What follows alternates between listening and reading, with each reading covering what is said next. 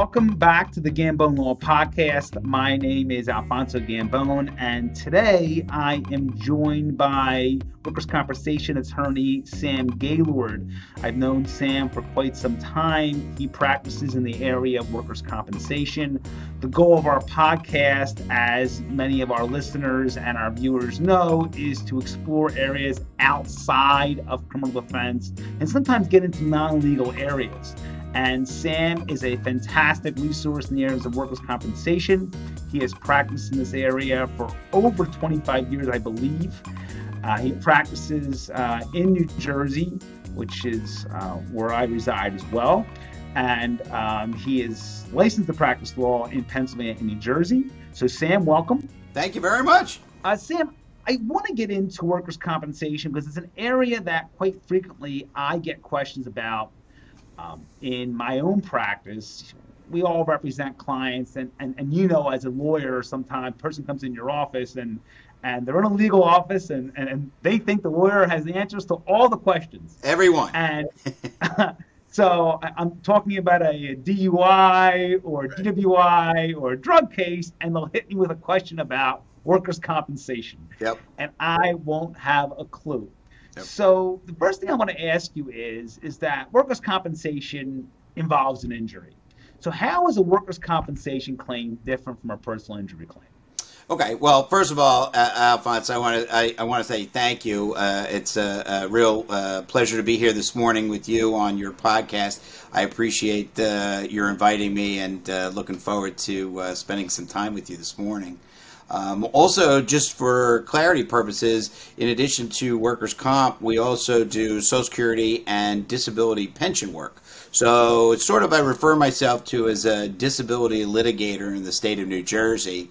And basically for now a little over 26 years, been representing injured workers. So that's all we do. You know, it's sort of a niche practice, and the other areas are the sort of niches within the niche. So it really makes it so you can have a full conversation with somebody about potentially all of the benefits that they're entitled to receive. So in terms of your question, how is it different? The first thing that everybody should know is that New Jersey and Pennsylvania workers' compensation, it's really sort of night and day. The benefits that you're entitled to or how you can acquire benefits in Pennsylvania are very different than they are in New Jersey. So our focus is in New Jersey, and we have several different offices that we make, referrals to in Pennsylvania for workers' comp, just because they're both volume practices, and there'd be no way to manage each of the legal specialties in terms of the systems per state. So, our focus is just on New Jersey. In terms of the differential between workers' comp and personal injury, I always say that I've had the pleasure of being able to represent people who have at least worked for one day. The answer is that if somebody gets hurt while working in the state of New Jersey, then they automatically are entitled to receive workers' compensation benefits. So what that specifically means is that they are entitled to receive medical treatment, where in New Jersey, the insurance carriers control the medical care. So they're going to say, okay, go to Dr. A, Dr. B, Dr. C. But as long as you follow through with those medical recommendations, all of the medical treatment is furnished and paid for by the workers' comp carrier. Okay. If the authorized doctor takes you out of work, then you're also going to get paid for being out of work. So that's the second benefit, which is temporary disability. And then at the end of the case, you're also entitled to receive an award for that injury. So the bigger differences in terms of comp versus personal injury is that you don't have to prove somebody was negligent. So you don't have to show proximate cause. You don't have to show negligence. I was working, I got hurt, I'm automatically entitled to those benefits as I just described. So, Sam, let me ask you, when a person comes in your office and says that I was hurt at work, I mean, how do you handle that case in New Jersey? If you could kind of, and I understand it's a process, but for instance, in the criminal defense world, when a person comes in, I kind of lay out what has to happen from start to finish. And I kind of do that because I want the person to understand that this isn't going to be over in a week, and this isn't a Law and Order show where I'm going to finish in an hour. And it's going to take, you're going to be seeing me for the next probably 6 to 9 to maybe even a year or longer. In our office, we kind of give people an overview because I think it's important because when you hire a lawyer, regardless of the area, people want to understand, what's going to happen, and that for them brings a sense of comfort. So could you kind of explain that to me as far as the process when a person comes in your office, what has to happen, and from the time you open a case to the time that the case is closed? So, in terms of meeting with new clients, one of the biggest things that we always focus on is making sure that the client, when they come in, they're going to meet with an attorney.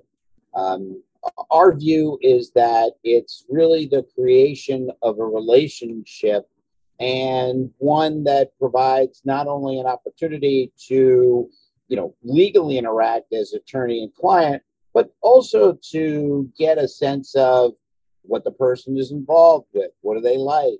And I'm constantly making notes to determine, are they an Eagles fan, or are they a Phillies fan, or just so that way, down the road, if they were to refer a new client, you could send them a thank you with, something from the Eagles or something from the Phillies, whatever the case might be. All right. But in terms of meeting with the clients, we set expectations, and that's really the big goal, is to have someone know what's going to happen every step of the way. And almost as if it may seem like too much information, but I want somebody to really get a sense of, as you said, this isn't a Law and Order episode. It's not going to resolve in an hour. And, someone, depending on how significantly they are injured, they may be treating with doctors for 6 months, 9 months, a year, whatever it takes. And so it's an explanation of, here's what you can expect, here's what happens, and if something doesn't follow this path, here are all the ways that you can contact me. You can contact, there's a specific paralegal that's going to be working on your file with me. So they have access to know how to get answers to any of the questions that may come up. So does the claim start after treatment has concluded, or does the claim start when, I guess, the injury happens? So it's a good question. In terms of when to file the claim, the answer there is, it's sort of the typical lawyer answer. It depends. So on the one hand, on the other hand, right? But usually what I like to do, again, minus a few exceptions, is I want to file the claim right away. I want an insurance adjuster or a nurse case manager. Basically, I want the other side to know that my client is represented and that they're not going to be just able to take advantage of somebody by, trying to shift them around or do certain things. Now, sometimes we'll have clients who have a great, or whatever reason, have a great relationship with the nurse case manager, or they're communicating regularly with the adjuster, at which point I don't want to mess with that. So we'll open the file internally. Everybody here will know what's going on, but we won't actually file the claim, only because I don't want to interrupt that relationship that the client has with whomever, and they're getting the benefits that they are entitled to without there being any problems. One of the biggest things that we always advise clients, right, is when you pursue a workers' comp case, there's a whole bunch of stigmas that go with it, right? Someone is trying to malinger, they're trying to delay being out of work, they're sitting on the couch eating bonbons, watching daytime television, that kind of thing. And really, truly, it couldn't be further from the truth. A lot of the times when people are out of work, they're only getting a percentage of what they would normally get if they're working. So, and it gets capped every year So you have clients who, let's say, might be a corrections officer, police officers, things of that nature, who are making $2,000-3,000 a week because they're working overtime and doing this and that. Now all of a sudden they're getting $1,000 a week, so they don't want to be out of work. And the other thing is too, the other thing that people have to be aware of is that when we file that claim, we're not suing the employer. Every employer, by law, in the state of New Jersey, has to carry workers' comp insurance. So the claim petition that we file is really just going after the workers' comp insurance company, and the employer is actually never involved in the process. So now that brings my next question. In terms of these claims, how are they evaluated and how are they potentially litigated? And is it a situation where, for instance, in a personal injury claim, there's a settlement or an agreement, and while a complaint is filed in a courtroom and perhaps there's discovery that takes place, the claim is settled? With a workers' compensation claim, what does that process look like? Sure.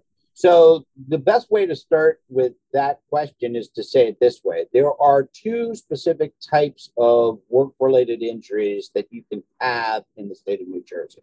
One is the easiest obvious, which is I'm at work, I slip, I fall, I hurt myself. There's a specific day, time, place. There's no question as to what occurred. And in that context, usually what will happen is the person will receive medical treatment until the doctor indicates that that person has reached their maximum medical improvement. They return to work. And then at that point, the next steps in the process, we gather the medical records. Both sides, ours and the carrier, are going to have that person evaluated by, doctors, experts, for purposes of trying to settle the case. And then we're going to go to now virtual court, but, go to court and we'll be able to get the case resolved. 9.99 times out of 10, those types of workers' compensation cases will resolve by way of a settlement. You won't need to have a trial. And then mechanically what will happen is once it's settled, they have the authority. The person comes to court one day, we do it on virtual, they get on, they understand the settlement, and the case is resolved. Now, one of the other true advantages of workers' comp in New Jersey, though, is that once a case settles, that person now, in addition to that money, maintains the right to reopen the case as long as they do that within a 2-year window. So whether they're at a different employer, doesn't matter. Whether they, just if their condition gets worse, and as long as it's within that 2-year window, they have the ability to reopen the case and get additional benefits. So the carrier would have to provide additional medical treatment. If they had to be out of work again, they get paid again. And then they could potentially get additional money for their injury because it got worse over time. So is the claim paid in a lump sum, or does it come to the injured worker as a monthly or weekly payment? Yep. So in terms of an award, the answer in New Jersey is they do it by what they call percentages of disability. So each body, so it's a chart, and each body part is on the top of the chart, and percentages of disability go down the side of the chart. And then you basically take the body part and the percentage and you cross-reference the two, and in the chart there's a little box, and in the box there's money. And so when we negotiate cases, unlike a personal injury lawsuit where you say, okay, I want 20,000, 30,000, whatever it may be, in workers' comp, we're always discussing that in terms of percentages of disability. I want 10%, I want 20%, whatever it may be, for whatever body part. And we know, of course, the higher the percentage, the greater the dollar. But at the end of the day, it's always done in these percentages of disability. And so the way in which an award gets paid is what happens is the insurance carrier looks back to when they, let's say, last paid the person for being out of work when they were treating. And then depending on the period of time from that date till they get their first check, if the settlement fits within the period, then the person is going to receive an entire award in a lump sum. If the award is greater than that period, then they get the lump sum accrued, and then they'll get monthly payments until the entire award is paid out. So that's how it goes. But the advantage to that, although it stinks that you don't get the whole thing in lump sum, the advantage is when you look to reopen a case, you have 2 years from the date that they last provide a benefit. So if they have to pay the award for a year, what it actually does is it extends the statute of limitations. So now instead of just a 2-year window, you actually have a 3-year window in which you could reopen the case. And in terms of that compensation, when an award is made, I know taxes in your area, but I'm just going to ask, in terms of taxable income, is that treated like normal income? No, absolutely not. Okay. Both when you're out of work and you're getting paid what they call temporary disability benefits and a workers' comp award, those are all tax-free dollars. So no taxes on any of that. So Sam, I wanted to ask you, you mentioned this chart that has body parts. And when I think of workers' compensation claim, I think of a physical injury. But are there cases that you handled where there's not a physical injury? It's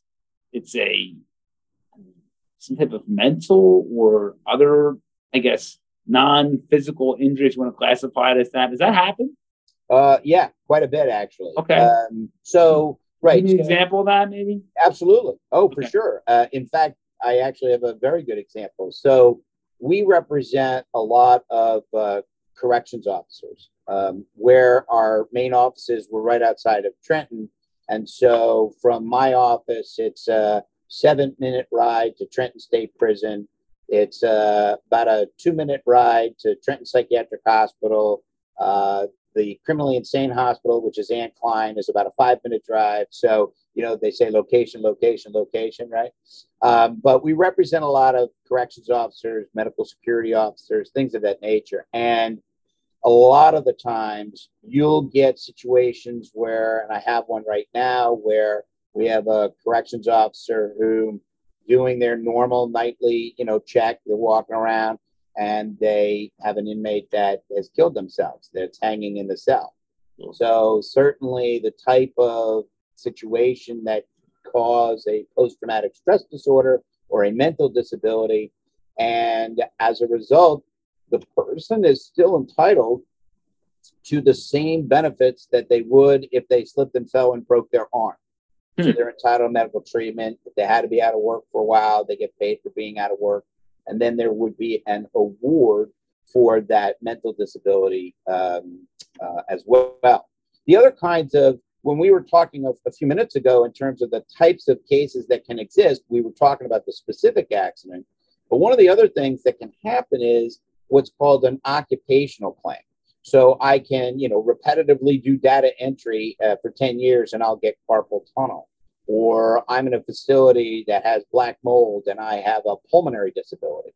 But if there's some work exposure that causes over time a disability, that's going to fit under the umbrella of New Jersey workers' comp. Now, the advantage to those cases for individuals is that typically the insurance carriers are going to deny that claim. They're basically going to tell me, okay, well, go prove your case, which is fine, because once you have a denial from the primary carrier, that is the workers' comp insurance company, now you're free and clear to use your own insurance, and you can go see any doctor you want to go and see, and you're not tied to having to get permission from the workers' comp insurance carrier to get doctors or CAT scans or whatever it is you may need. So sometimes it's an advantage when they deny the cases, but COVID exposures count as a work-related injury, especially when COVID first happened.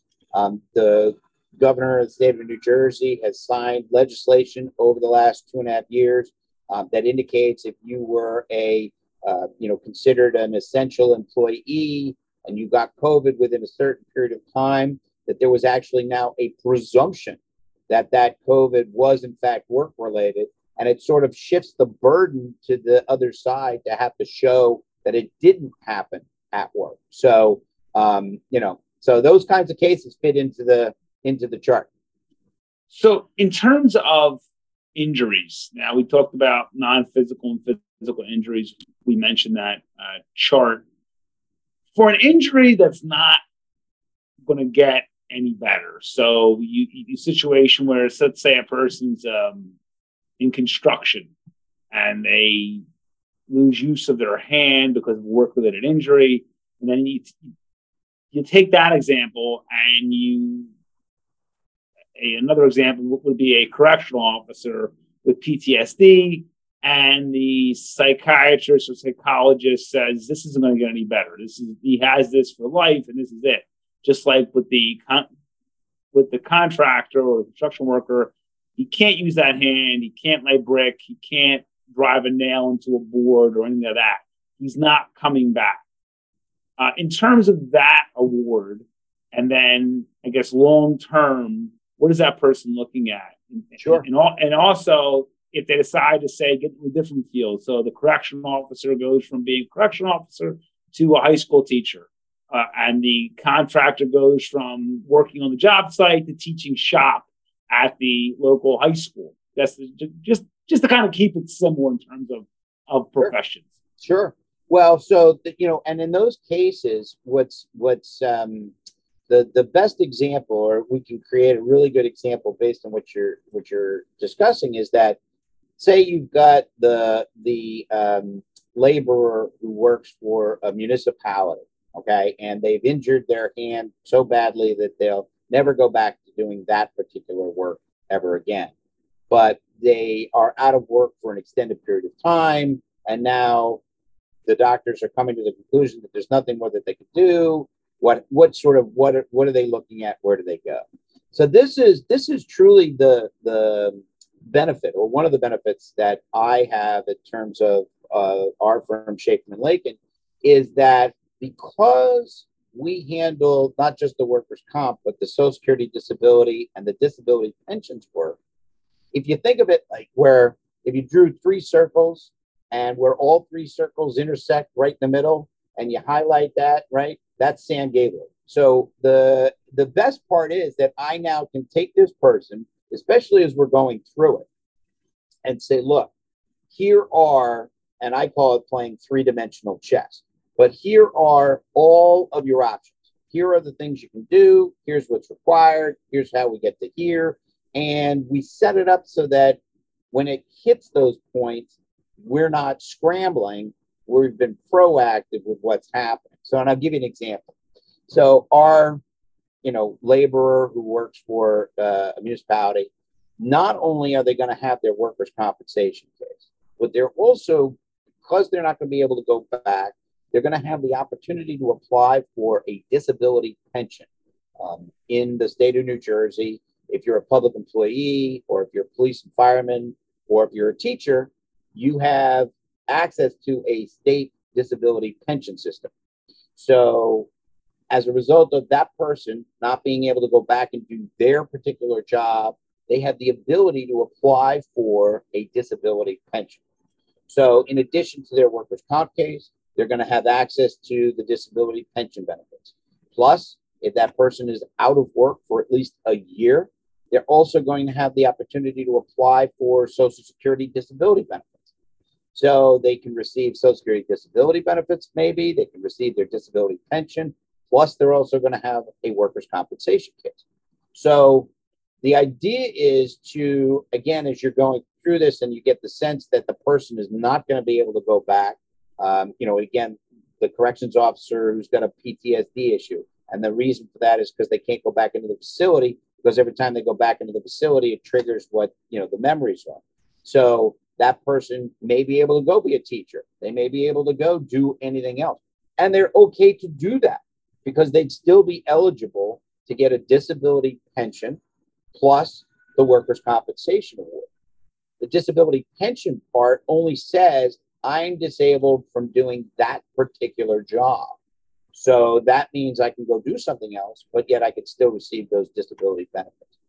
So if the person were to go back and do a different job, so we use the high school teacher as an example, and let's say their salary that they earned as a high school teacher was somewhat similar to what they earned as the contractor or the laborer within, say, $5,000 to $10,000. Would that change their benefits or their pension?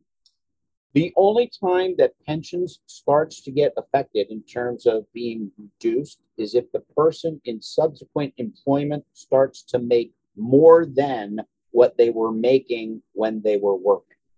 Okay. So if they're making equivalent or a little bit less, they're able to do that and still collect their disability pension.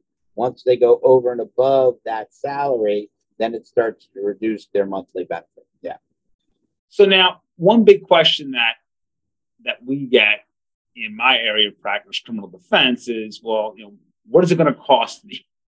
And our fees, I mean, as you're aware, we work off of retainers. People do have to pay us up front, and we do have different payment arrangements, in some cases flat fees, but for the most part, we're working from retainers. So now, in terms of workers' compensation, disability, that area, how are the attorneys paid? Yep. So I ride the contingency fee wave. So everything I do, for the most part, definitely for workers' compensation and definitely for Social Security disability, those two systems are all contingency fee systems. New Jersey Workers' Comp says that if you receive an award, there's an attorney's fee. It's set by the statute. And the overall attorney's fee is 20% of the recovery. That's how we get paid. And typically, depending on how it settles, but typically the 20% is split between the injured worker and the insurance carrier. So typically the way I word it to clients is, look, the overall attorney's fee is 20%, but the most that's going to come out of your money is 10%. The other 10% is paid by the insurance company, and that's how we get paid, and we get paid at the end of the case. Any medical records or anything like that we'd have to acquire, they are usually provided to us by the workers' comp insurance company. So it's not like we have a lot of expenses.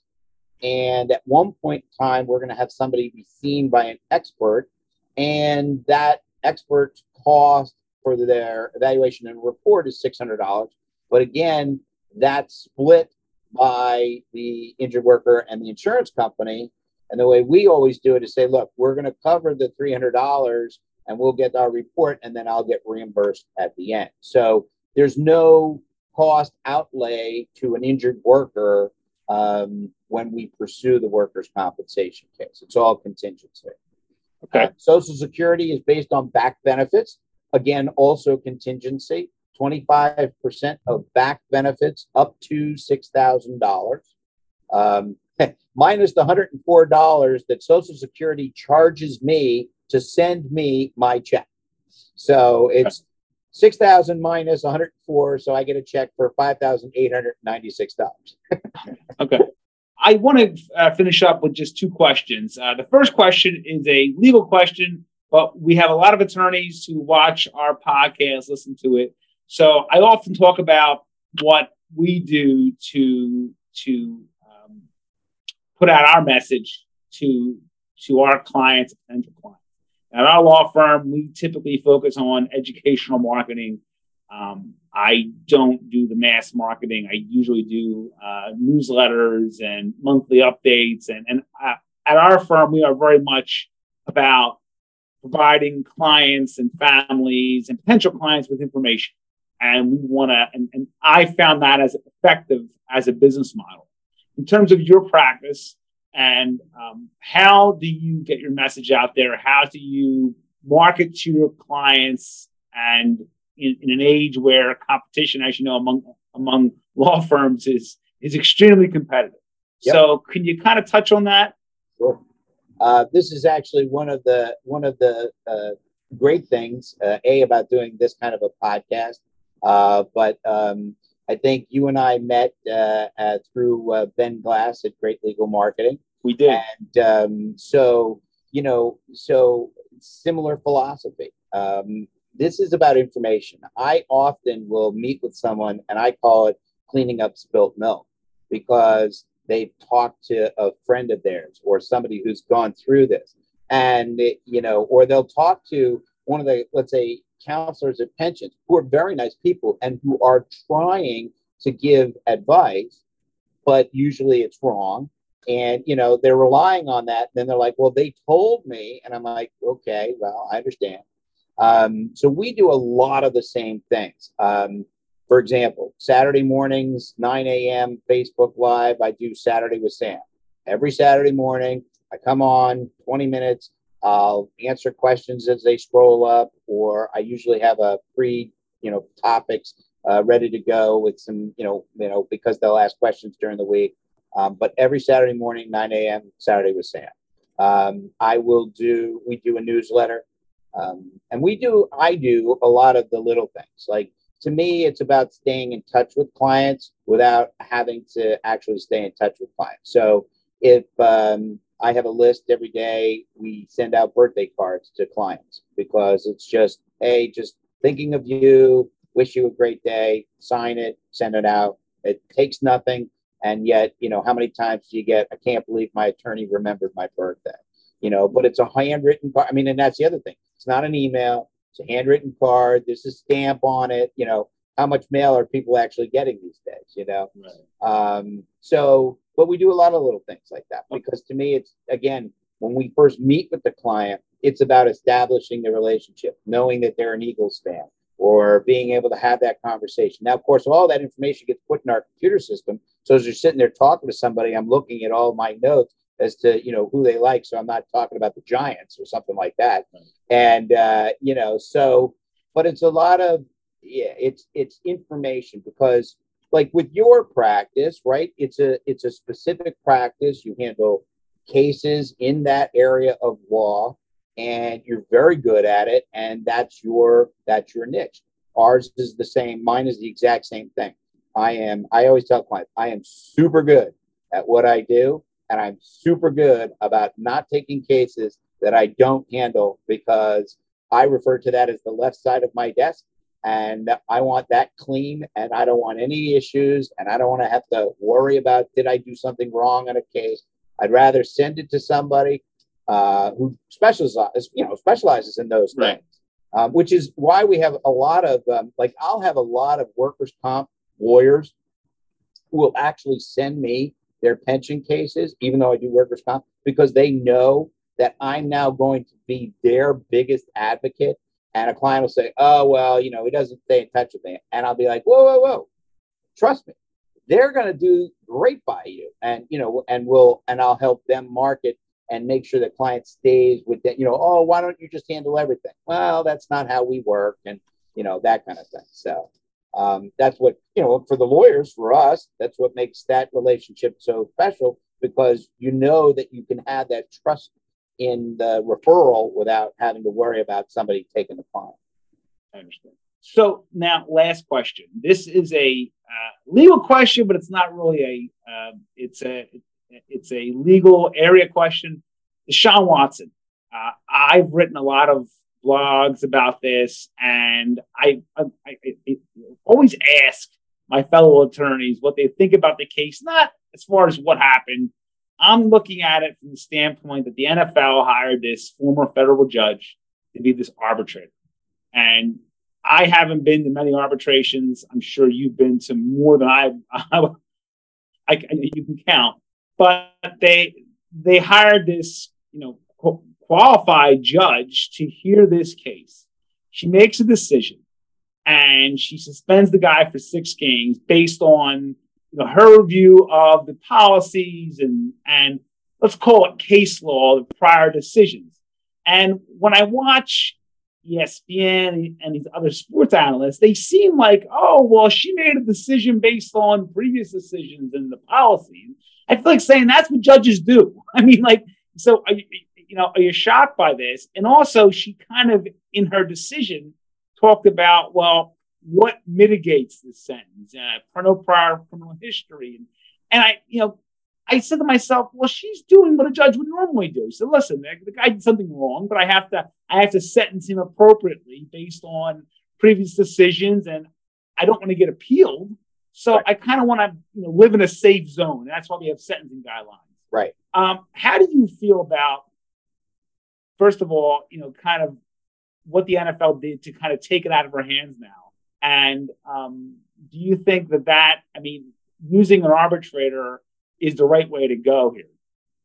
Yeah, so it's interesting because certainly as the father of two daughters, there comes with that a certain bias, right? Sure.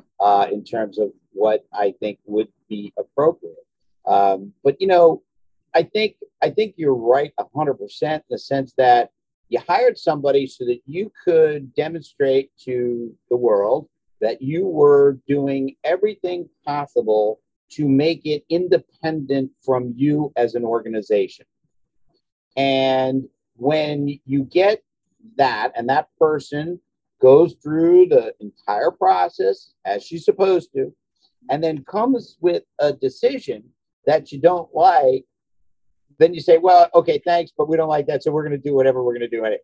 So, right. Okay, so now the marketing team for the NFL has taken over and says, oh, yes, well, that clearly isn't enough because the women marketing bracket is saying this and the men bracket is saying that. And so we need to do it based on what they're saying so we can continue to make our billions and billions of dollars. Right. So to me, it's like you're either going to be transparent and allow the process to do what it's supposed to do, or you're not, and just don't pretend that you're going to do it. Yeah, and that's where I stand on it. They gave her this role. They said that she's this independent arbitrator, and she made a decision. And what do they say sometimes? That when it comes to a settlement or an agreement, if both sides walk away and not 100% happy, you kind of did the right thing. Now, some have argued that Deshaun Watson, he got off easy in 6 games. But really, I mean, he has to thank his agent for setting up a contract that he was only paid $1 million this year. And, he isn't going to lose a lot of money because, quite frankly, the agent did that before this all got started. He had the forward thinking there to say, hey, listen, my guy is going to get suspended for some games. How do we structure this so he doesn't get hit so hard? That's just smart. That's just smart lawyering right there. Smart lawyering. Right, yeah, exactly. That's all that was. Right. So, Sam, I want to thank you for your time. Where can people find you and your law firm? Please give us your contact information. We will put it out there. I try to connect people as much as possible with great attorneys in areas that I don't practice in, like workers' compensation, like disability. So, I mean, we trust your law firm implicitly, and I would like people to reach out to you. So please give your contact information now. I appreciate that very much. And again, thank you. I really, I enjoy this. Anytime I get an opportunity to educate people on, what their rights are and what their benefits are in advance of their actually needing me, it's good so that they're armed with the information that they need when it comes time to actually having to use it. So I thank you for the opportunity. I am with Schaeferman Lakin. And you can go to, it's www.schaeferman, which is SZAFERMAN.com, Schaeferman.com. Anybody can email me. It's sgaylord@schaeferman.com. Or you can always reach me on my cell phone number. It's a work cell, but it's my cell, which is 609-658-8289. Or you can check me out on Schaeferman.com on the Facebook page on Saturday mornings at 9 a.m. I'm there every Saturday. Either I'm remote or I'm here in the office, but I'm there religiously at 9 a.m. To make sure that we talk about these topics. And otherwise, just hit me up or ask questions. Happy to help and happy to answer as best I can. Well, great. Well, Sam, we're going to put that information out on the screen just in case people weren't able to jot that down, but I will put that out as well as when this goes out on our social media in our weekly update. on all the outlets that our law firms uses to reach out to our clients and their families. We will put the information out there, and hopefully we can connect you with some good people who need good representation. So I want to thank you again for coming on, and I look forward to speaking with you soon. Absolutely. Me too. Thanks a lot, Alphonse. Thanks.